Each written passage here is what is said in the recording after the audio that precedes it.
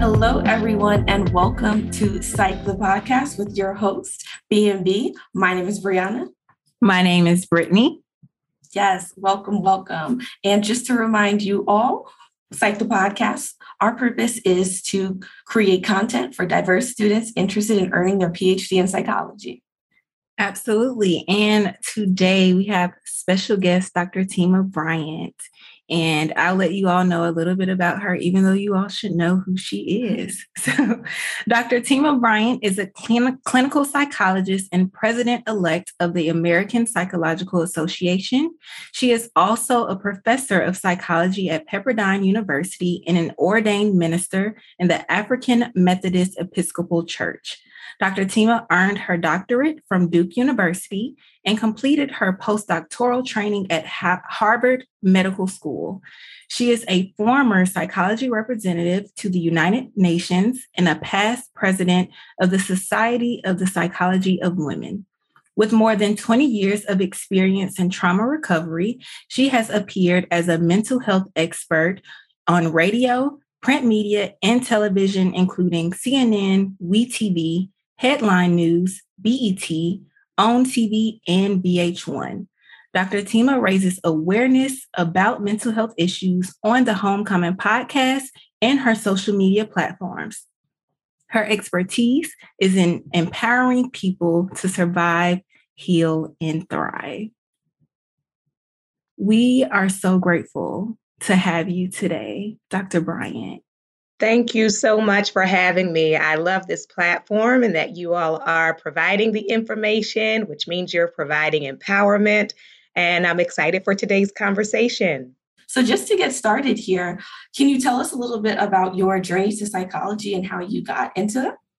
Yes, absolutely. So I grew up primarily in Baltimore, Maryland, and I was a pastor's daughter.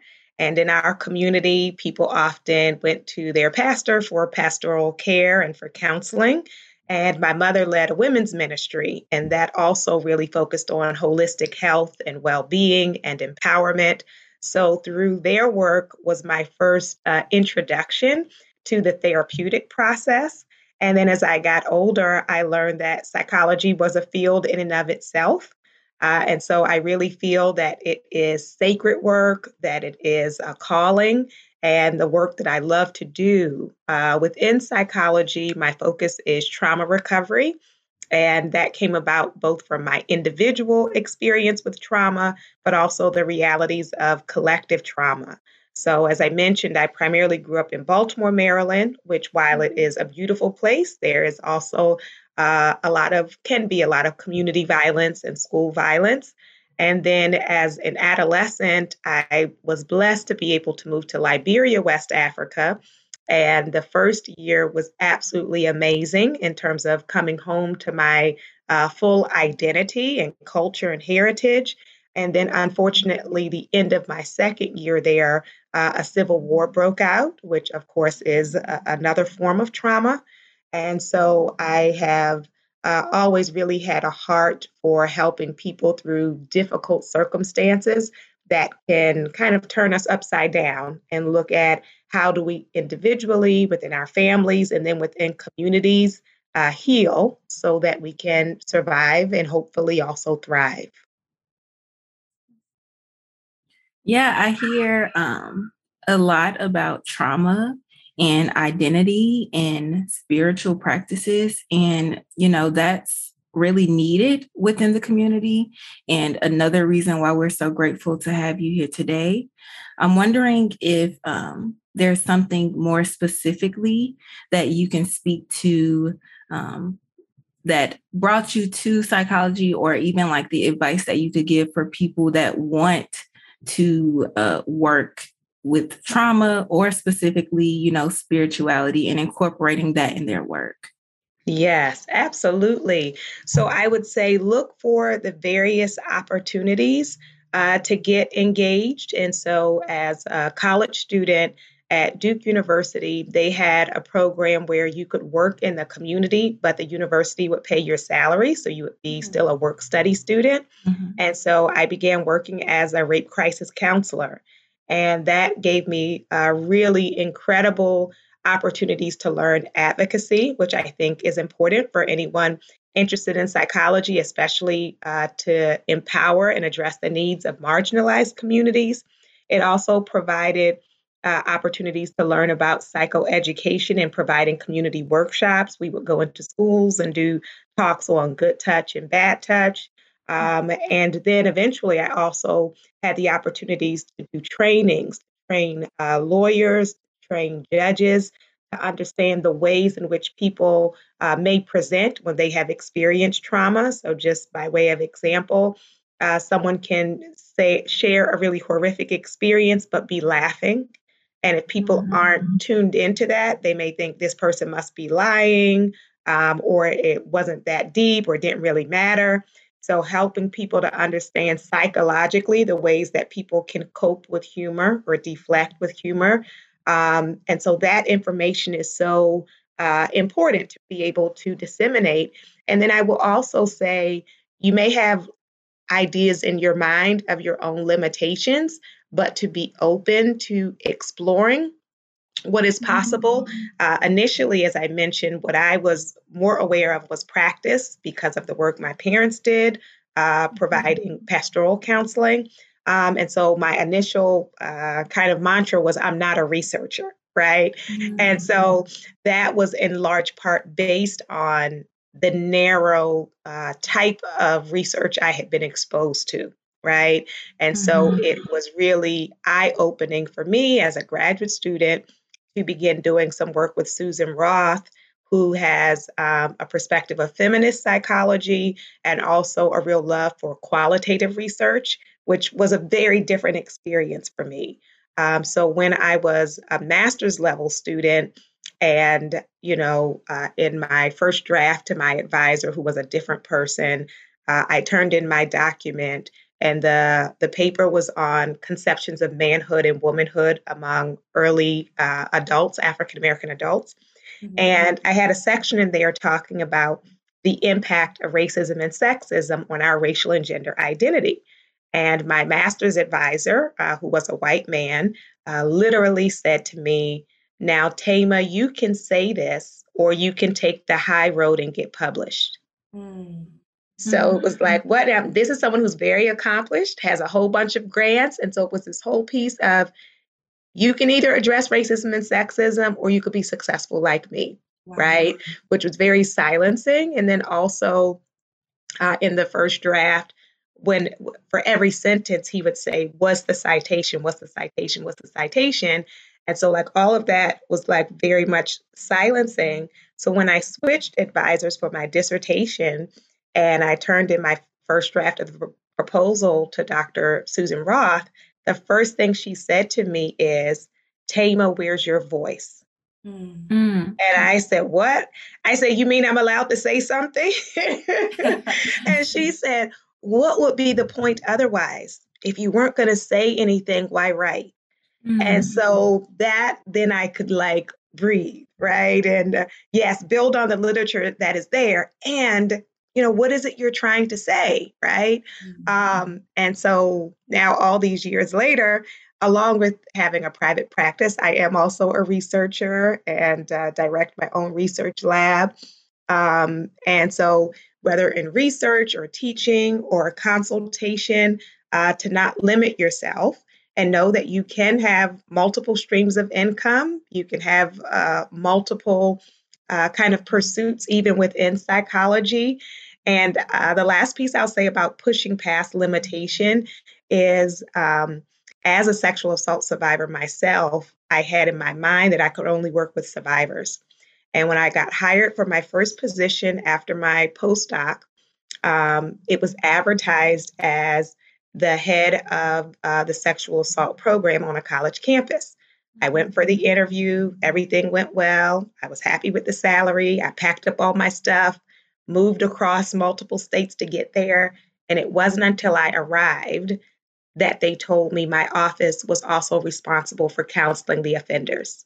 Oh, wow. And I was like, wait, what? Like, I don't do that. Right? And so it was very disorienting because coming from the rape crisis background, you wouldn't have like survivors and offenders in the same waiting room. Right? It just was against my whole model. and something I had not anticipated. But like I had accepted the job and moved my stuff, so I had to figure it out. And it has ended up being a part of the work that I can do and am able to do. So sometimes we have limited ourselves for various reasons, but to not be so quick to dismiss it without first trying. Mm.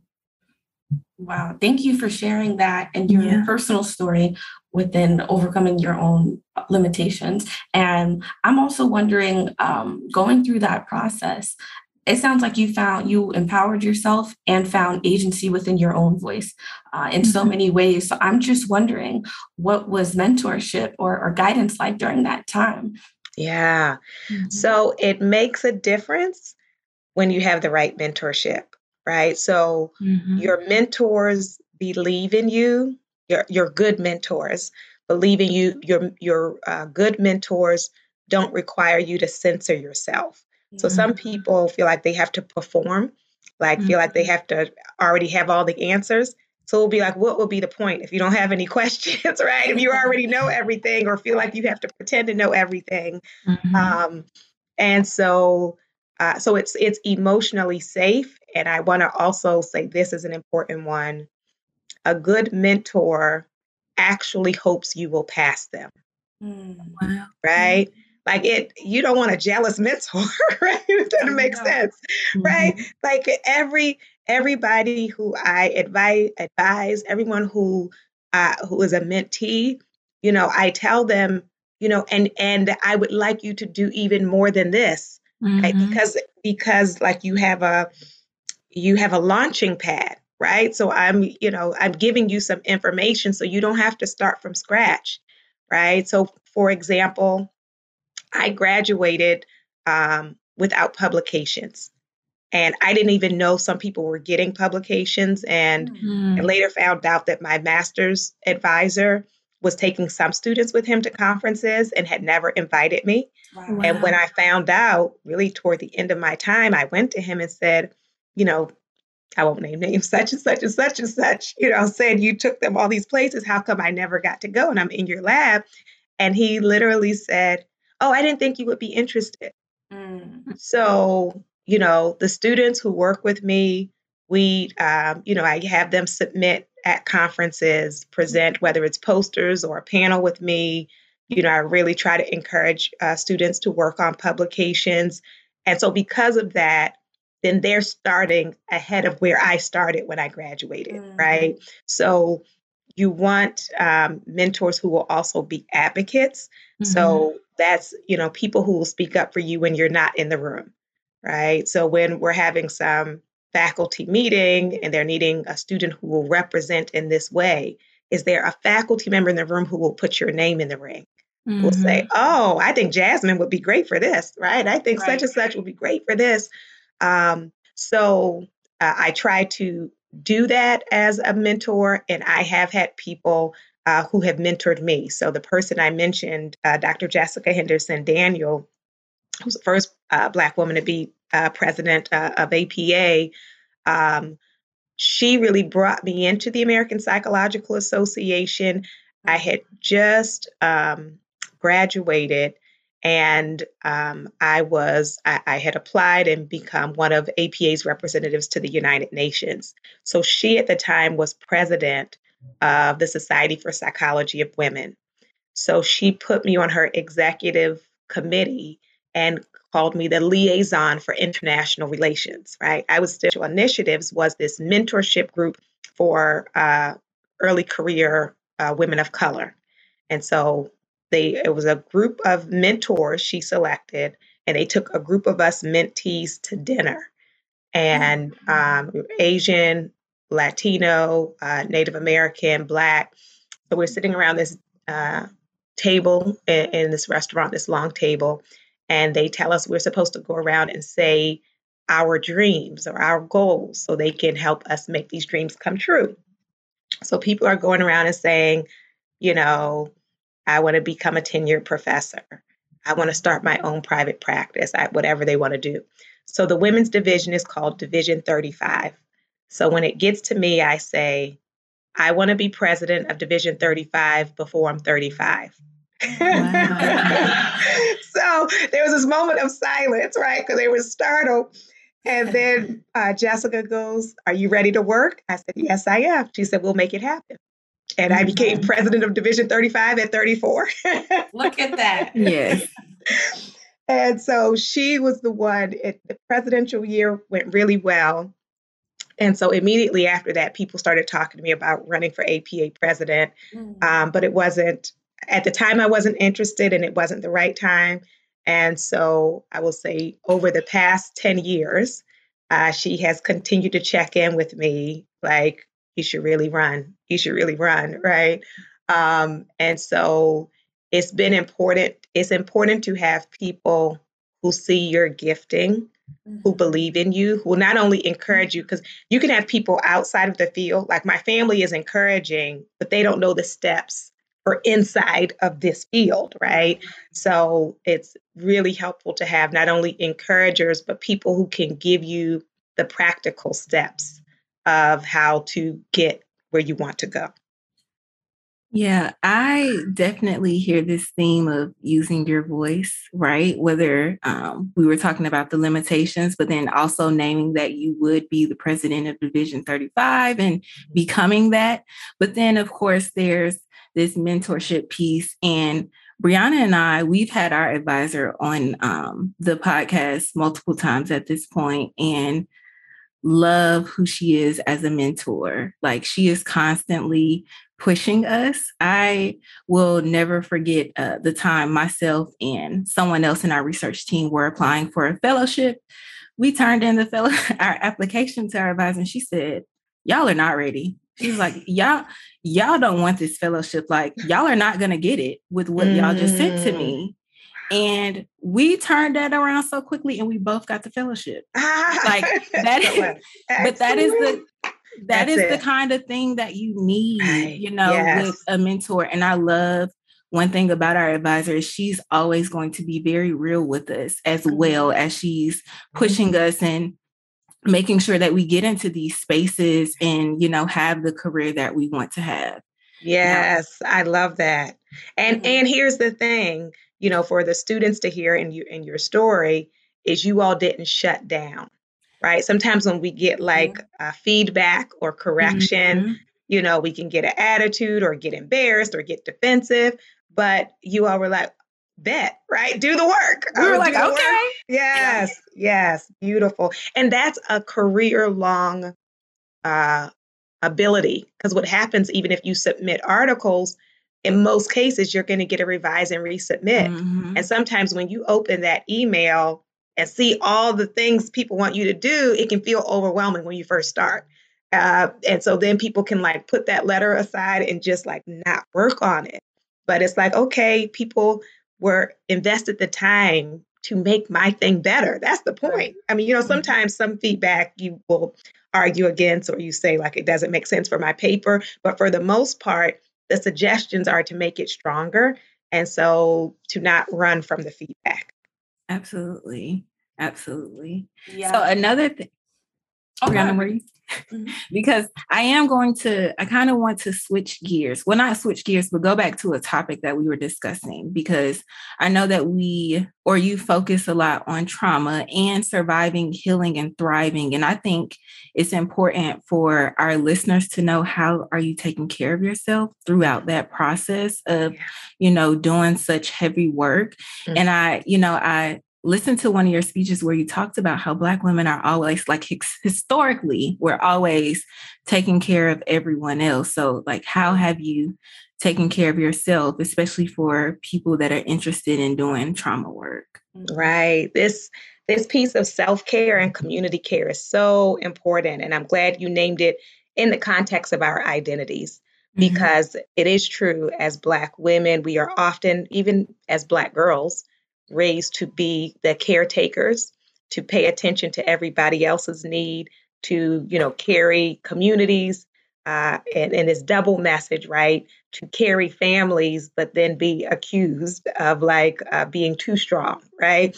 So there is this challenge really honoring our own humanity, for us to have spaces where we don't have to fight, where there can be spaces where there is joy. And that's, a radical, revolutionary act as a Black woman in America, that I will pursue things that bring me joy. Right. I'm committed to it. Like, I'm committed to delighting in my own laughter. That I know how to fight, but I don't want to fight 24/7. So, Howard Thurman, who was a Black theologian, said, "Do the things that make you come alive, because far too people are actually alive." And that's so true. Many of us are dehumanized and, going through life as machines, right, to produce for other people, or to try to gain other people's validation and approval. And so, the NAP ministry, if people follow her on social media, she talks a lot about naps as resistance, like our rest as resisting these messages that we receive, that our worthiness is dependent on our labor. And it's easy to fall into that as a graduate student, right? That my identity is in my grade, right? That my validation is, where is my internship site?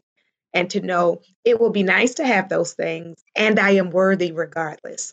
One of my first doctoral students, when she applied for internship, and she was an excellent student, just happened that year she didn't get placed. So she had to wait an extra year. The following year, she was the first one of our students to place at Yale. Wow. She went to Yale, and no one, when you graduate, asks, like, what year did you start and when did you finish? Like, nobody would know that's her story. And now she's the head of the sexual trauma department at the local VA. I called the other day and she was like, "Hello, this is Dr. blah, blah, blah." And I said, "Well, come on." That's amazing. Yes. So in terms of my care, I would say, one, even being mindful of what we eat. I talk about in my book that when I first started practicing, and I was keeping my own calendar, I kept missing lunch because I would have requests from people who wanted a session, and I would frame it in my mind like this: what's more important, their healing or a sandwich? Like, what an outrageous way to frame it. So of course, I'm going to squeeze in another person. And so then one day I was doing counseling with a client, and in the middle of the session, my stomach starts growling. And I was like, whoa, I'm talking to them about how they are deserving of care, as I'm sitting here for like the 5th hour hungry, right? So I had to have a meeting with myself to say, I want to be authentic. I want to not just tell people about how to live well. I want to live well. And so looking at, even what we're eating, looking at exercise. So I love dancing. There's a great group I don't have any ties to, but I'd love to give them shout out, called Kukuwa, Kukuwa. It's African Dance Aerobics online. And they have really... I used to be an African dancer. Yeah. Oh, excellent. Yes. It feeds us. It's good for our bodies. It's good for our spirits. It's good for community. So, movement is an important part. I start my day with devotions, and that's really important. And so reading scripture, meditating, praying, sometimes with music, and it helps me to get centered, because what I have found is if you go off and you're not grounded and your well is already empty, it makes you very vulnerable to whatever people think, say, or do toward you. Right. So I like to, before I go out in the day, already have clarity. So because people going to act up, right? At every level you're in. Because often as Black women, we're underestimated, right? And so people will often test you, and you like needing to be alert and discerning. And so if you're having to do that from an empty place, it will be really difficult. It's not sustainable. So I have to pour into my well. So when I show up, then I'm giving from an overflow, right? I'm not giving from a place of desperate. I'm not thirsty, right? So if they affirm me, nice. If they don't, I'm good, because I didn't come looking for them to tell me I was good enough. Yes. So that kind of spiritual practice, in whatever ways people feed their spirit, to try to do that in the mornings is really important. And then I have also done my own psychotherapy. I think that is important. Some people want to skip from being wounded to being the healer, and they have not done their process. And that is why a lot of mental health professionals get a bad rep, where people are like, therapist, right? It's like, if you have, you can read all the books, but if you have not reflected on yourself and engaged in actively healing your own wounds, you can enter into this field and do a lot of harm. And so that's important.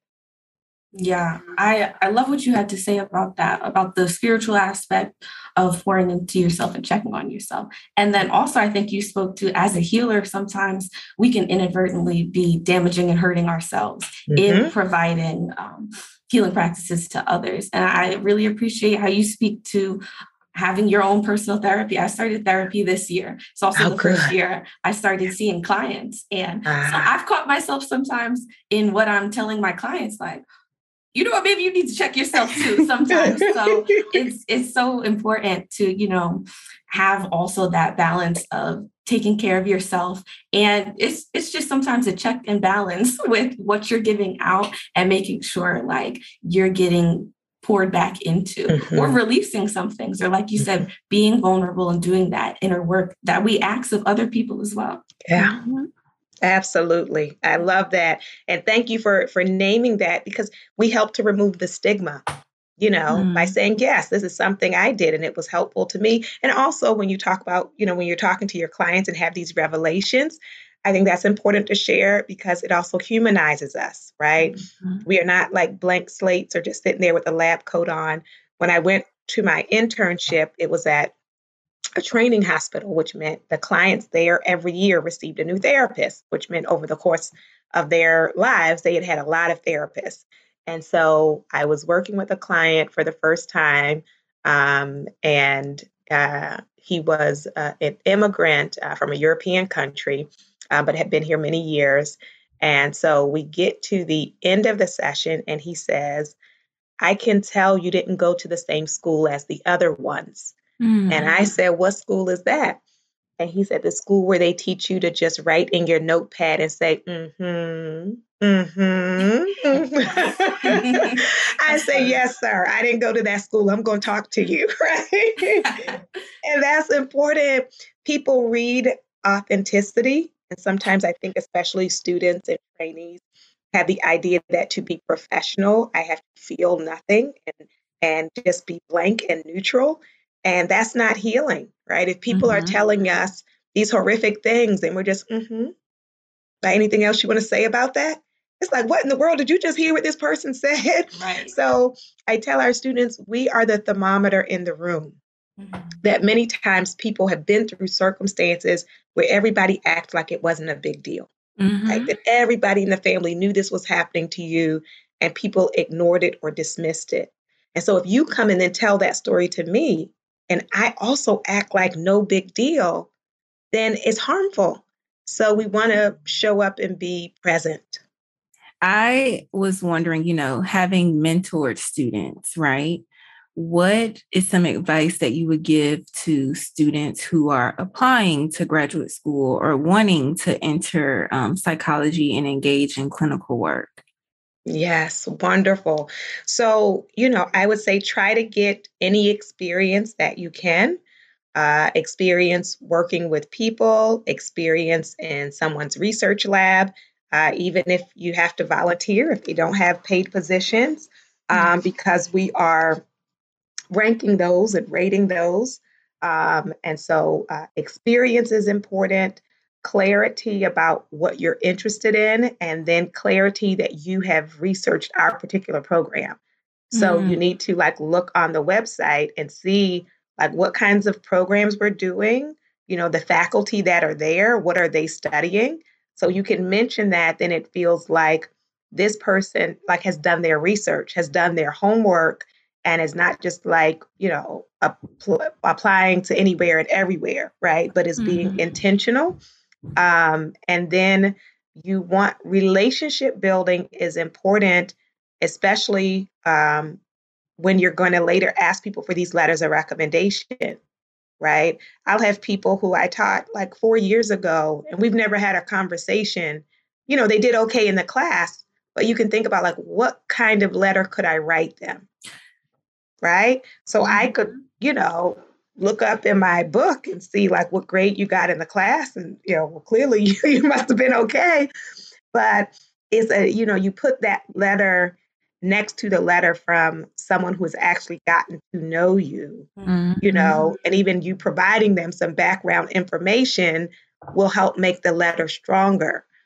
So the letters are important, the experience is important. In your personal statement, to show some sense of like your personality or your thought process instead of just attributes like I am this, I am that. If you tell like some brief story or scenario, it will be revealed that you are that, right? So I could say, oh, I'm very hardworking, right? Or I could say, I worked on this, and as a result of that, this happened. Then I say, oh, okay. And then I will say, because some people wonder about disclosing life challenges. And so, two things I'll say about that. One, it may be important if that affects what we see in your transcript, right? Like some people didn't do well in undergrad and then did well in their master's. Well, some doctoral programs will see that and not think too much of the high grades in your master's, because there's real grade inflation in graduate school. Most people are getting like high grades at that level, but they see concern when they see this undergraduate transcript. And so it may be that and you may notice that in my junior year, my grades drop, and during that time, blah, blah, blah, whatever context you would like to give. And, then by my senior year, I was able to pull it back up. So if it helps to explain, either gaps in your experience or your grades, and then if you're not sharing it for that, but you're sharing it because you want to talk about like why you're interested in the field and just show self-awareness, I would just say it's a balancing act, because you want to also communicate like I have had or have these challenges, and I'm in a stable place and I've gotten support, and because what you don't want it to read as is this person is in crisis, right? Or this person is going to be too overwhelmed to do our program. Yeah. So, but there is a way to do that, right? To talk about, you may have grown up in a home where there was child abuse, or, you went to like 5 different foster homes, but then right? Then I'm thankful because I have this stable place now, and I've had mentorship, and I want to, give back and go into the field to help children in foster care, right? Then I read that and I say, okay, like this will be a real contribution, not that I read it and I feel worried. Thank you for, I think that's even like tangible advice for when you're thinking about applying to different jobs, for cover letter purposes. Yeah. Internship. Okay. Yes. So not even just for prospective students in graduate programs. So thank you so much for that. You're welcome. Yes. And what this made me think of was something that I listened to by you, your inaugural address at the Psychology of Black Women conference, which really, really touched me. And I had a lot to take away from that. And one thing in specific that I really enjoyed was the gardening tips that you gave. So I listened to that sort of as ways to maintain and pour into yourself. And as a graduate student now, as a doctoral student, it definitely spoke to me. And I think it applies to, again, early career professionals in that you spoke to where is your place of excellence and flourishing. And earlier in the episode, you spoke to the different spaces you were in. So I like how you mentioned, are you built to work in systems in which we're few and you're there as a transformer? Or, realizing, do I actually want to be in spaces where people look like me and we are, in the majority? So can you speak a little bit more to those points and finding your space and what works to you and where you flourish? Yes, it's so important. And that's why self-awareness is going to be key, because everybody who you're around is going to have opinions, right, about where you should be, right, and what you should be doing. So there's a whole bunch of shoulds, but you have to get still so you can realize what you feel called to do, what will be fulfilling for you, and also what you're built to do, right? So, when I say built for, I mean emotionally and personality wise, right? So, for example, I can go into predominantly white spaces and do a presentation or a training on racism. And, people are going to ask the same kind of questions they generally ask. And that doesn't deplete me, right? Like I don't get off that Zoom like, oh, Lord, I can't do this. But there are some people who are like, I don't want to talk to them, right? I want to deal with those same questions. I don't want to talk to people who are going to deny that racism exists, blah, blah, blah. And so to know, like, you have to know yourself, right? That's not all the work that I want to do, but I can do it, and I can also see benefit from it. Like, not everybody's going to shift, but there are some people who it is more ignorance than malice. And so if I can provide the information and I can see the light bulbs coming on, then I am equipped and good with doing that work. So, it's like pay attention to what makes you come alive as you're doing it, and also pay attention to how you feel in the aftermath, right? So, for example, even with teaching, our lectures are 3 hours. I'm not starving for content, right? Right? Like at the end of the 3 hours, I'm like, oh my God, where'd the time go? Right? So, because this is what I do. This is what I'm here to do. Whereas some people, the idea of that, like every week having to do that for like that amount of time would feel like draining, or they would, it would feel like more labor than it is to me. Now, if you just wanted me to run stats all day, that would be like death. Okay. Yes. I'm like, look, this just sit in front of my computer, like, oh, but I'm so grateful for those who that is their thing. I, worked with a wonderful psychologist, a great statistician as well, Dr. Yu Ying Song. And, she comes alive in front of those numbers, right? So it's like, find people, you don't have to do everything, right? So connecting with those who like, that is their gifting. And then together you can do some incredible work. For sure. Everyone definitely has their space and their place. Yes. And I love how you say that all are necessary for this societal transformation, all parts, not one being more important than the other. Right. Yes. I think, those who are going to start their own organizations, phenomenal, right? I've had students, just a few, who've actually started their own nonprofits. That's incredible. And then I have students who go and work at, established clinics, community centers, who go, into the academy. So all of it is needed. And so I think we have to be really careful about the hierarchy we create in the profession of who's doing real work, right? So sometimes, practitioners can talk as if researchers and educators are not doing the real work. And then sometimes scientists will present themselves as like, this is the real work. These other people are not doing the real. So that also to me is like lack of self-awareness and healing. Like I don't need to stand on anyone's head to feel taller. Right? So let everybody do their own work is all needed. Yeah. And when you reflect, what kind of work you need to do that will fulfill you the most. Yes. So, yes. Well, I definitely want to make sure we have some time to talk about your newly released self-help book. So, Homecoming, Overcome Fear and Trauma to Reclaim Your Whole Authentic Self is a roadmap for dismantling the fear and shame that keep you from living a free and authentic life. Having made the journey herself, in addition to guiding others as a clinical psychologist and ordained minister, Dr. Bryant shows you how to reconnect with yourself and reclaim your time, your voice, your life by bridging the gap between clinical psychology and spiritual practices.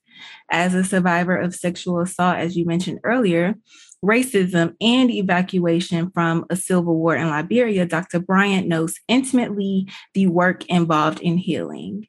Now, specifically relating your self-help book to a lot of the things that you've discussed with us, can you talk to us more about the importance of empowerment in your role in your work and in this self-help book? Yes. So empowerment is that capacity to do. And it is really important. There's one thing of like shifting our mindset or healing from the past. Um, but ultimately, as we're healing, we want to find our voice, which you all picked up on, and we want to find our agency, right? Because stress and trauma leave you feeling often helpless or hopeless or powerless. And so then that can keep us stuck because you have the actual barriers and then the additional psychological and emotional barriers. And so empowerment then has to be on all of those different levels, meaning I need to address the systemic barriers that we face. And that's a difference when we think about liberation psychology, African-centered psychology, Black psychology, womanist psychology, the psychology of Black women, that we want to address these various systems of oppression. And then we also want to provide people with the skill set to actually be able to occupy the fullness of their lives. And when we are using a cookie cutter approach or not paying attention to who's in front of us, then we can ignore the realities of marginalization. And so, if you're not recognizing that people are facing oppression, you don't recognize that empowerment is a part of their healing, right? But when we recognize looking at our sociocultural, our socio-historical reality, our socioeconomic reality, all of these dynamics, then we know that a part of healing is, and when we say empowerment, it's not power over other people. It is power to show up fully as myself. Yes, I love that. And I had a chance to read some of your book, and it was really important to me how not only, sometimes in psychology, it can be looking at marginalized people from a deficit-based approach. And I really appreciate how you approach it from a strengths-based perspective. And although you talk about PTSD, community violence, and things of that nature, you also dedicate a huge portion of what you're talking about to post-traumatic growth and the positives and the resiliency that comes from that. Yes, it's so important. And I'll say, especially for those who are training or early career, when you're listening, and even those who are outside the field who might be listening, when I'm listening to people, I'm not just listening for the problems. And often at the top of the intake form, it's presenting problem, right? Name, demographics, presenting problem. And so I'm not just listening for that. That doesn't tell me the fullness of who I'm sitting in front of. So I'm listening for the wisdom. I'm listening for what people have done to survive. I'm listening for the internal and the social resources, the cultural resources that sometimes people are not even aware of themselves, because we often can be very critical of ourselves and our minds go to the things we did wrong. But it's remarkable the ways in which people have navigated life in really difficult circumstances. And so to highlight that to them, because sometimes there can be that fear of, what is this person going to think of me, right? If I tell them, what's happening in my life, what do they think? And what I think when I hear your life is that it makes sense. Given the life that you have lived, it makes sense. And I also celebrate what you did to survive. Even if those are things you no longer want to have to do, you did make it here. So it allows us to see people more holistically. And it also sounds like pointing out resiliency. Yes. So as we come to a close for today's show, I was wondering if there's anything else that you would like to share with us today, any tips, anything about yourself, anything that you feel we should know before we close out this episode. Yes. I want to say, since the majority of your audience are students, that it's important that we not neglect or erase ourselves, that many times those who enter this field have a heart for others, which is really important. And I want to say you are deserving of the same care that you are so wanting to give other people. And so to know, especially I'll say to us as Black women, that that is not selfish, that is not being too demanding, to know that you are deserving, that you are worthy of being treated well, even by yourself. I love that, leaving us with the word to extend some grace to ourselves in whatever season we're in and going through. So thank you so much, Dr. Bryant. I know I feel poured into after that, so I'm sure our listeners do as well. Thank you so much for having us today. Thank you. And you all can feel free to follow me. My website is drtama.com, on Instagram, Twitter, and now TikTok, Dr. Tama. And the book is Homecoming. Absolutely. Thank you again. And listeners, be sure to look out for updates from us and make sure that you are following us on social media as well at Psyched Podcast.